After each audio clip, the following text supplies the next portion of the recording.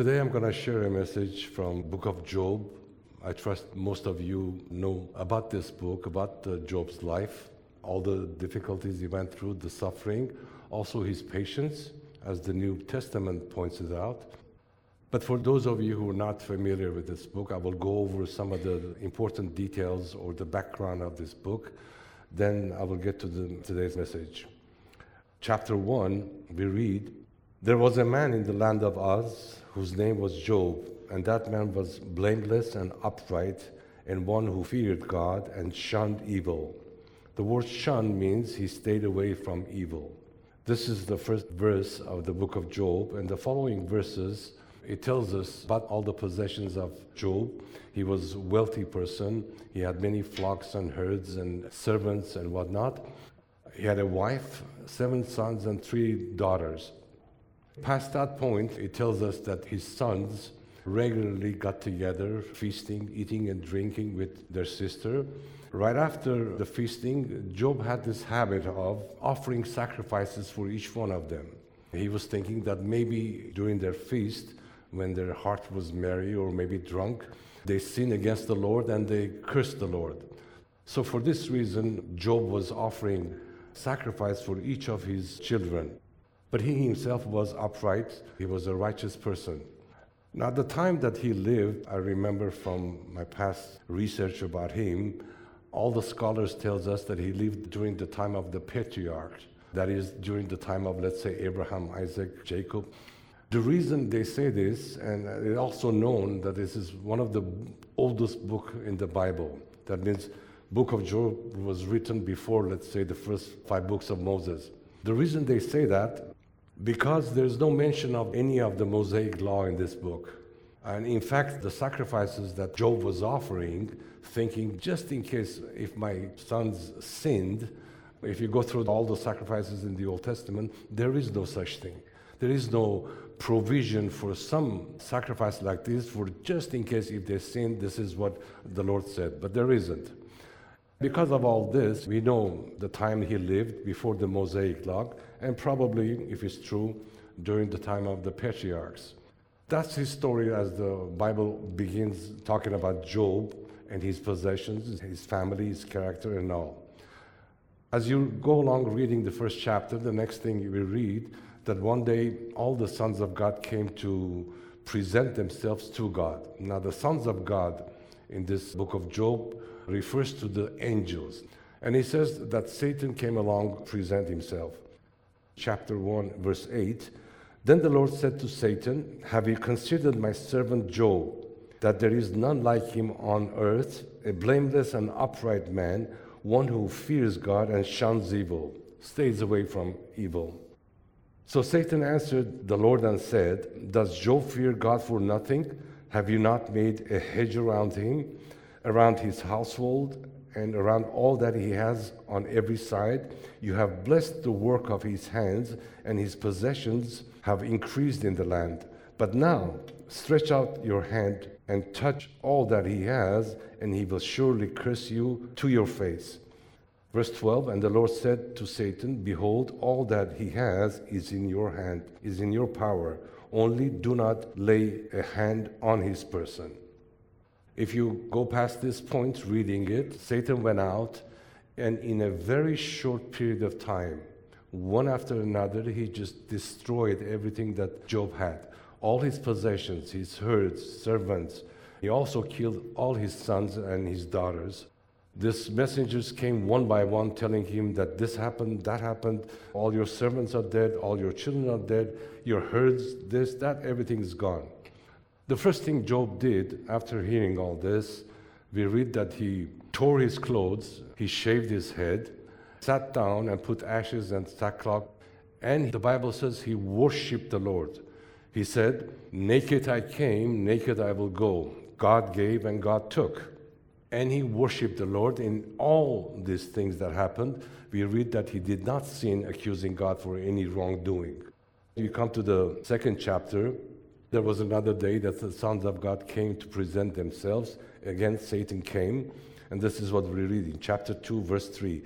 "Then the Lord said to Satan, 'Have you considered my servant Job, that there is none like him on earth, a blameless and upright man, one who fears God and shuns evil. And still he holds fast to his integrity, although you incited me against him to destroy him without cause. So Satan answered the Lord and said, skin for skin, yes, all that a man has he will give for his life. But stretch out your hand now and touch his bone and his flesh, and he will surely curse you to your face. Remember, the first time the Lord said, he's in your hands, but do not touch the person. In that first phase, Satan could not even pluck a hair from Job. And I always said this, how God is in control and he has the last word.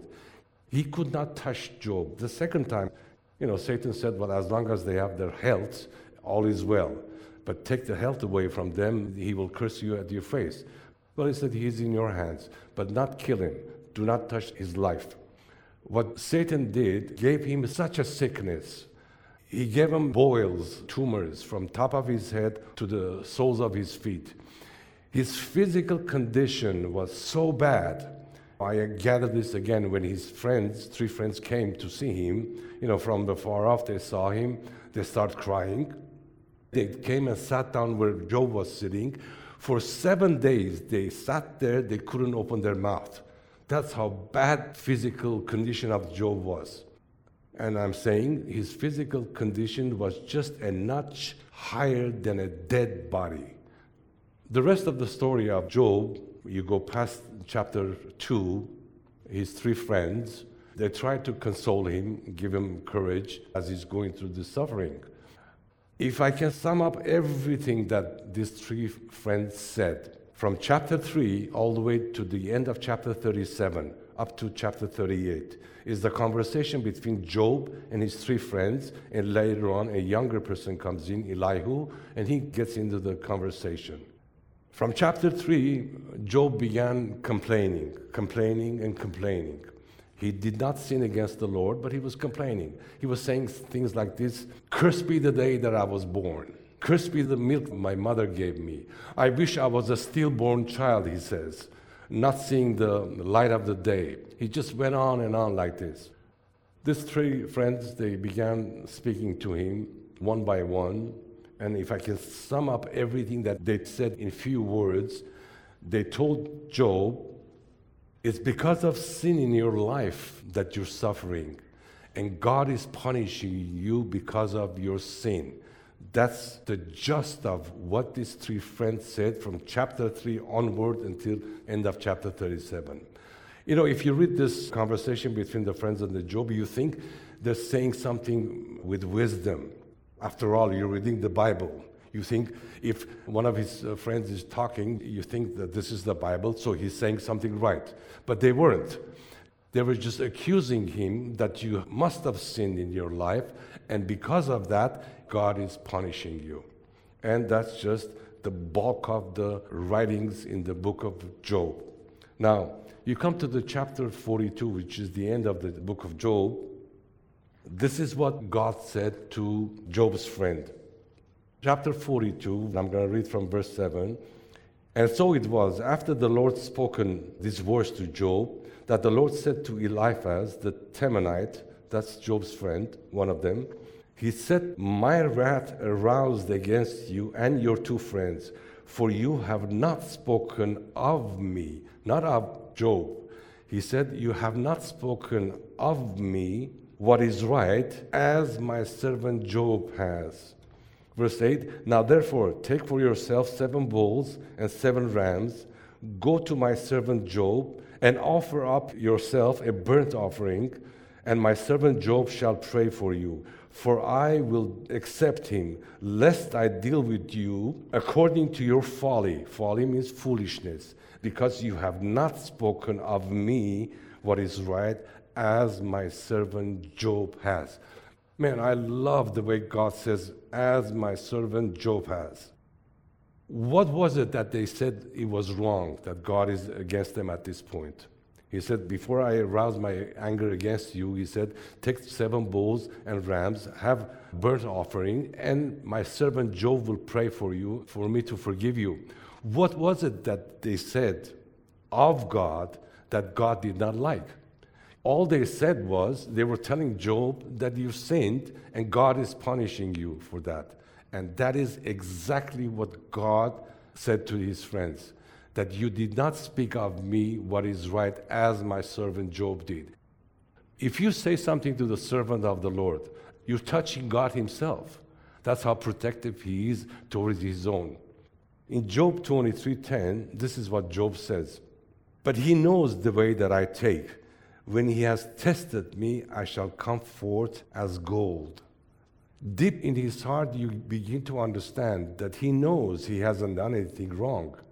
He knows the reason he's going through all this is not because God is punishing him. Rather, he says, when I'm tested, I will come out refined. I mean, all the suffering that he went through had to do to being refined in the hands of the Lord. To come out of what he was as a righteous person, to be in the right track with God who created him. It's the purifying process that the Lord has to go through with some of his own to get to that point. From this verse, you can get that somehow Job knew what was happening, but his friends didn't know. Here's the interesting thing. After chapter 37, God started speaking to Job. And this is what he says. This is Job 38. And God said, Then the Lord answered Job out of the whirlwind and said, Who is this who darkens counsel by words without knowledge? Now prepare yourself as a man. Boy, I love this verse. Prepare yourself as a man. I will question you, and you shall answer me. Where were you when I laid the foundation of the earth? Tell me, if you have understanding. Who determined its measurement? Surely you know. Or who stretched the line upon it? Verse 6, to what were its foundation fastened? Or who laid its cornerstone? When the morning stars sang together and all the sons of God shouted for joy. You know, for 3 chapters, all the way to chapter 42, 38, 39, 40, 41, more chapters. God, when he started speaking to Job, he didn't answer any of the questions that Job had. He began telling Job about all his creation. He talked about the sea, that I told the waves to come thus far at the shore, but not anymore. This is how he controls the oceans, the seas.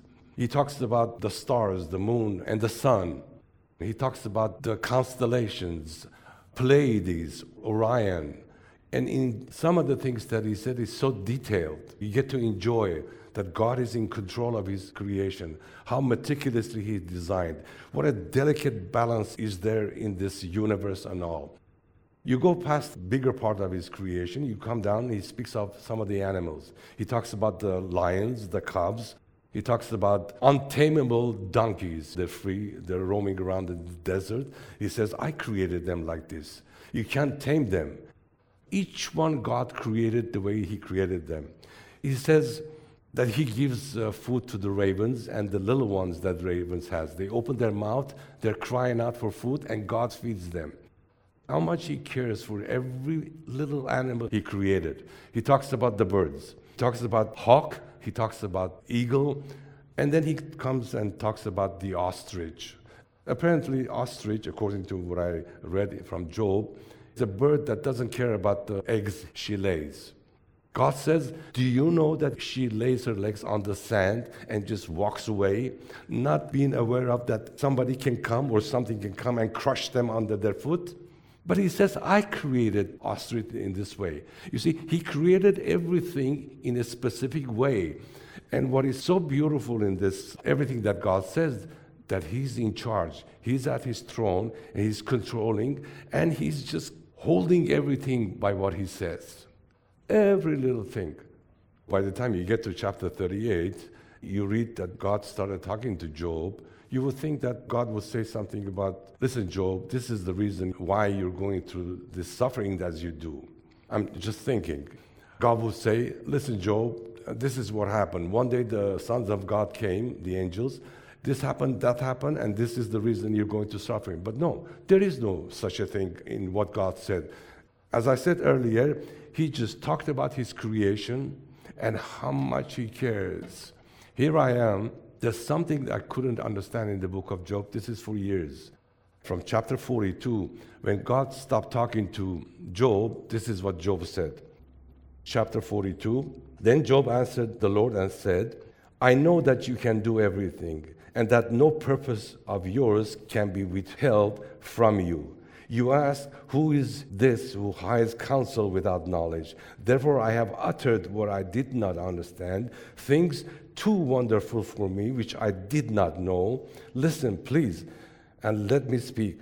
You said, I will question you, and you shall answer me. Verse 5, this is what Job said. I have heard of you by hearing of the ear, but now my eye, single eye, sees you. Therefore I abhor myself and repent in dust and ashes. The word abhor means detest. I detest myself. I hate myself. I repent in dust and ashes. Here's the part I didn't understand all these years. What did he see?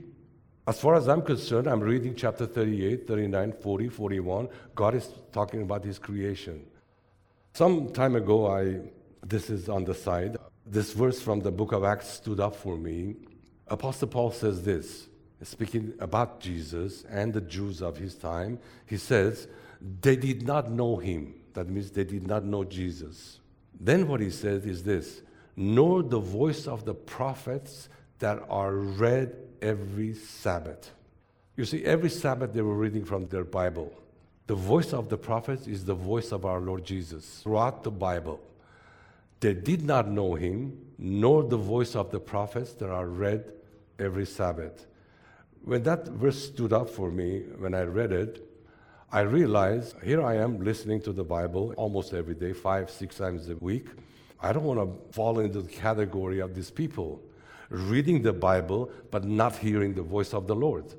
And I have made a habit praying. Whenever I just go out the door for a walk and listening to the Bible, I'm praying, Lord, I want to hear your voice through what I'm hearing from the Bible. I want to have wisdom and understanding that comes from the Holy Spirit. I'm not asking something strange. Apostle Paul prayed for Ephesian believers, for God to open their understanding, that God would give them wisdom to know Jesus in every which way you can think of, his breadth, his length, his height and depth.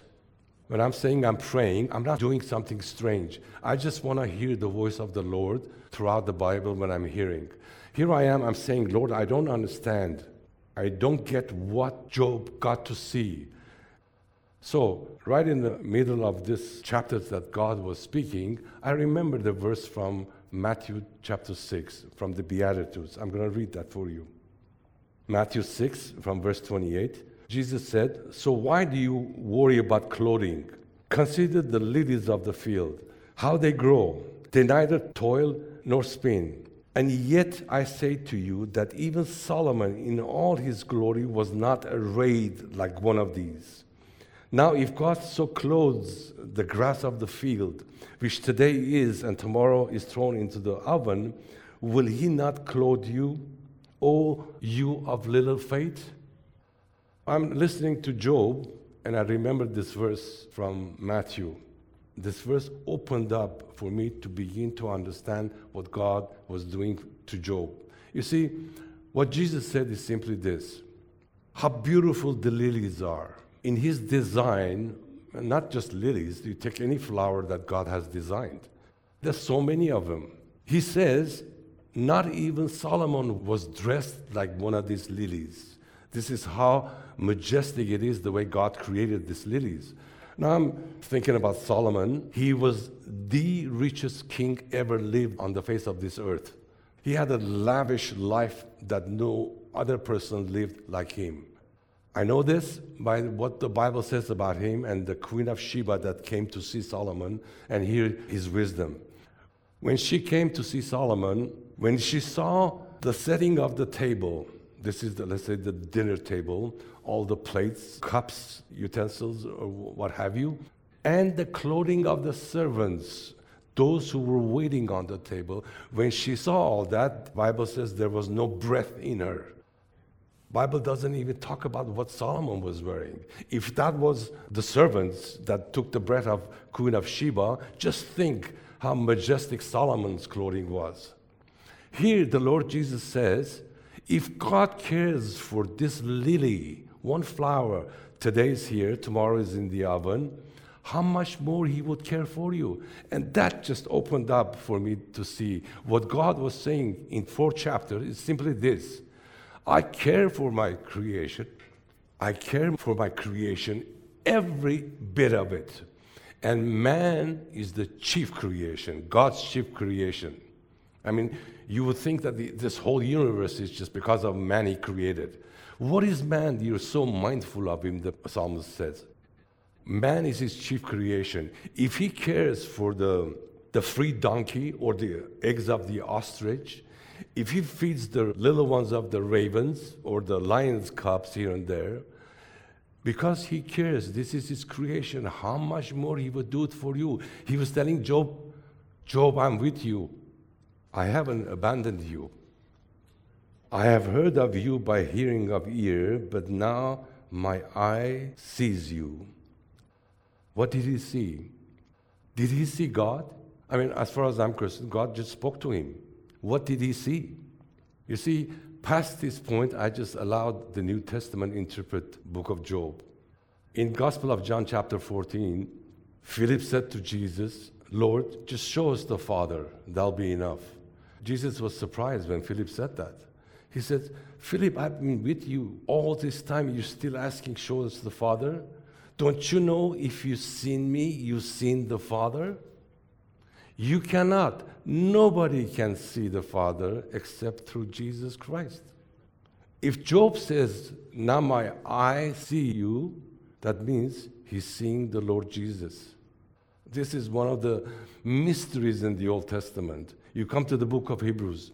He talks about Moses, how he saw Jesus. I mean, this is so wonderful. Or all the patriarchs.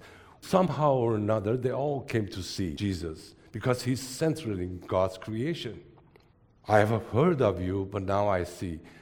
In the book of Revelation, Jesus said, I am the Alpha and Omega. That's Greek alphabet, the beginning and the last one. With the beginning of the alphabet, A, or Aleph, or Alpha, we cry, Abba. He says, I'm the beginning and the end. Through me, you can cry, Abba, to the Father. That's so biblical in any sense. If Job saw God, he saw the Lord Jesus in all his search. And that's the incredible part of the book of Job that I began to see as God spoke to him and why he spoke to him about his creation and all the animals. All he was saying, I care. I care for you in so many different ways. I am with you all the way to the end. And that is exactly how God communicated with him. And he came to see our Lord Jesus in all of this. There is no other way to see God unless through our Lord Jesus. I have heard of you by the hearing of ear, but now my eyes see you.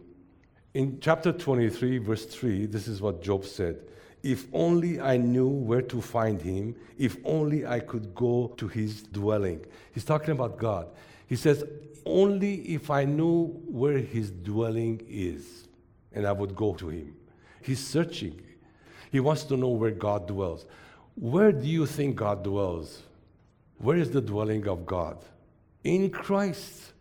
So Job, by saying this, he was reaching again into the New Testament covenant that God has. It's so amazing to see how he was searching. He knew he is a man. He knew who God was, but there was nobody in between. He wanted a relationship. Job 9:33. If only there were someone to mediate between us, someone to bring us together. You see how he's reaching for someone that will take a hold of Job's hand and God's hand and put them together. Who is that person? Jesus. Job 14:14, he says, if a man dies, shall he live again? When everything was good, before all the trouble came, all the suffering came, he never maybe thought about death because he was righteous, he had a right standing according to his spirituality, but now he's in a very bad situation. Now he's questioning, is there life after death? People in the Old Testament, they didn't believe there was life after death. Even during the New Testament, Pharisees believed there'll be a resurrection and life after death, but the Sadducees, half the religious people of that order, did not believe that there was life after death. So it's not uncommon for the Old Testament not to believe it. And here, he doesn't know much about every detail that we know from the Bible. He's questioning, is there life after death? Again, he's searching, and his answer is always our Lord Jesus. In the New Testament, Jesus said to Martha, I am the resurrection and the life.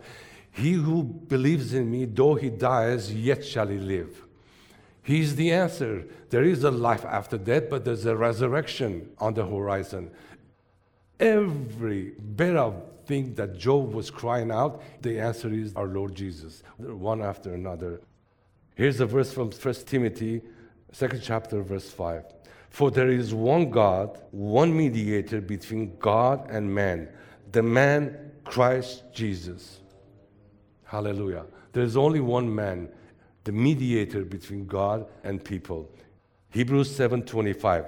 Therefore, he is also able to save to the uttermost those who come to God through him, since he always lives to make intercession for them. Here's the mediator, always interceding, even now, sitting at the right hand of God as a mediator for everyone. Here's the answer for Job's searching and question. It is our Lord Jesus, and that's who he came to see. He was a righteous person. Again, I let the New Testament interpret the Old. Apostle Paul says, no one can be justified by works. And this man was justified by works. Being in the body of Adam, you're already a sinner. Whether you did something or not, you're already in the body of Adam. You're carrying all the load of everything that body of Adam has. No one can be justified by works except justified by faith in Christ. And that's how everybody is saved. Being justified by faith in Christ Jesus. When you make Jesus as your Lord and Savior, you're justified, you have right standing with God, and there is no other way. You see, all the suffering Job went to make this incredible righteous person from his righteous standing to someone who has a right standing with God, that he will not take anything less than Christ Jesus, his Son. That's what God was doing, and that's why God allowed all this happen. Because it's so difficult to convince a righteous person like him that he did everything good. Some of the things that he says about him, I mean, none of us even come close the way his character was. But after all, he was righteous by works, and God wanted to have a spiritual righteousness and have right standing with God all the time. I'm going to finish at this point. We have a communion. I will ask the ushers to guide you to take the elements for communion. I will have some more to say, and we will take the elements together, the bread and the wine. The last time we took communion together, if you remember, it was at the Zoom meeting in January, and I was speaking from Peter's letters. And one of the things that has stayed with me since then is when he says, coming to Jesus as living stones. I said, it's one way coming to Jesus our Lord, because he said, as often you do this, remember me. Apostle Paul, quoting our Lord Jesus, he says, as often as you do it, remember the Lord Jesus until he comes. So this is what we do until he comes. Whether he comes during our lifetime or we go to him makes no difference. But I'm saying this will continue the rest of our lives as we come to our Lord Jesus as living stones, not dead stones. We all go through difficulties in life under pressure. Sometimes we're depressed. All kinds of things happen. You come to him as living stones full of life, his life, not your life. I mean, if I look at my life, I can be depressed because of this or that reason, because not everything goes well along what I want. But I have his life. I'm coming to him as a living stone. That's the ground I'm standing on. But I'm saying I'm standing on, you all as believers in Christ are standing on. If you come to him depressed, I'm sure he doesn't like it. Do you think he would like if you come to him depressed? I've talked about this many times. God says, never come to my presence empty-handed. To Job, in that condition, he says, Act like a man. I will ask you a question, you answer. In my human mind, I'm saying, leave him alone. He's going through a lot of difficulties. He can't even stand up.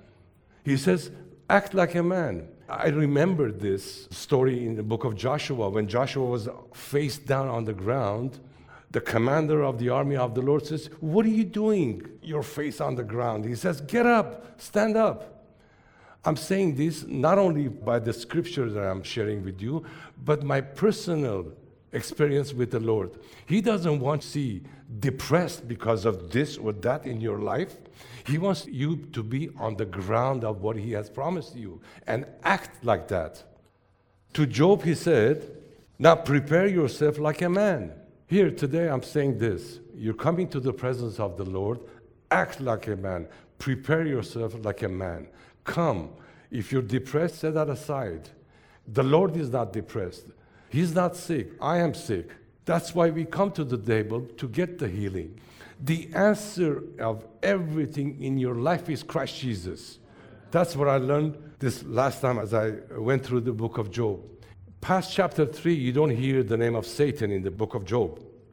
You don't hear his name. But he's there. He's there behind every person. The three friends accusing Job because you sinned, you're being punished by God. He's behind that thought. That's the last thing you need, somebody close to you, like the wife. He says, why don't you curse God and die? Still keeping your integrity with him? Curse God and die. Who wants that? Your spouse come tell you in that situation. That's the enemy working through those people close to you to put you down. If you buy what the enemy is selling, what is he selling? God is punishing you. If you buy that, you're done. But you don't have to buy what the enemy is saying. Every question you have, Jesus is the answer. Whether you're sick today, whether financial difficulties, whether it's depression, sickness of our mind, sickness of the body, everything, whatever it is, he is the answer. And that's what I learned as I went through the book of Job in this last time around. Now, I want to say this. Prepare yourself as a man. Of course, you understand, it is the gender neutral. I'm not talking about just men. Prepare yourself as a human being, I will say, and come forward and take these elements. And remember our Lord Jesus until he come. He said, I will never leave you nor forsake you until the end of this age. Amen? Let's take it together in Jesus' name.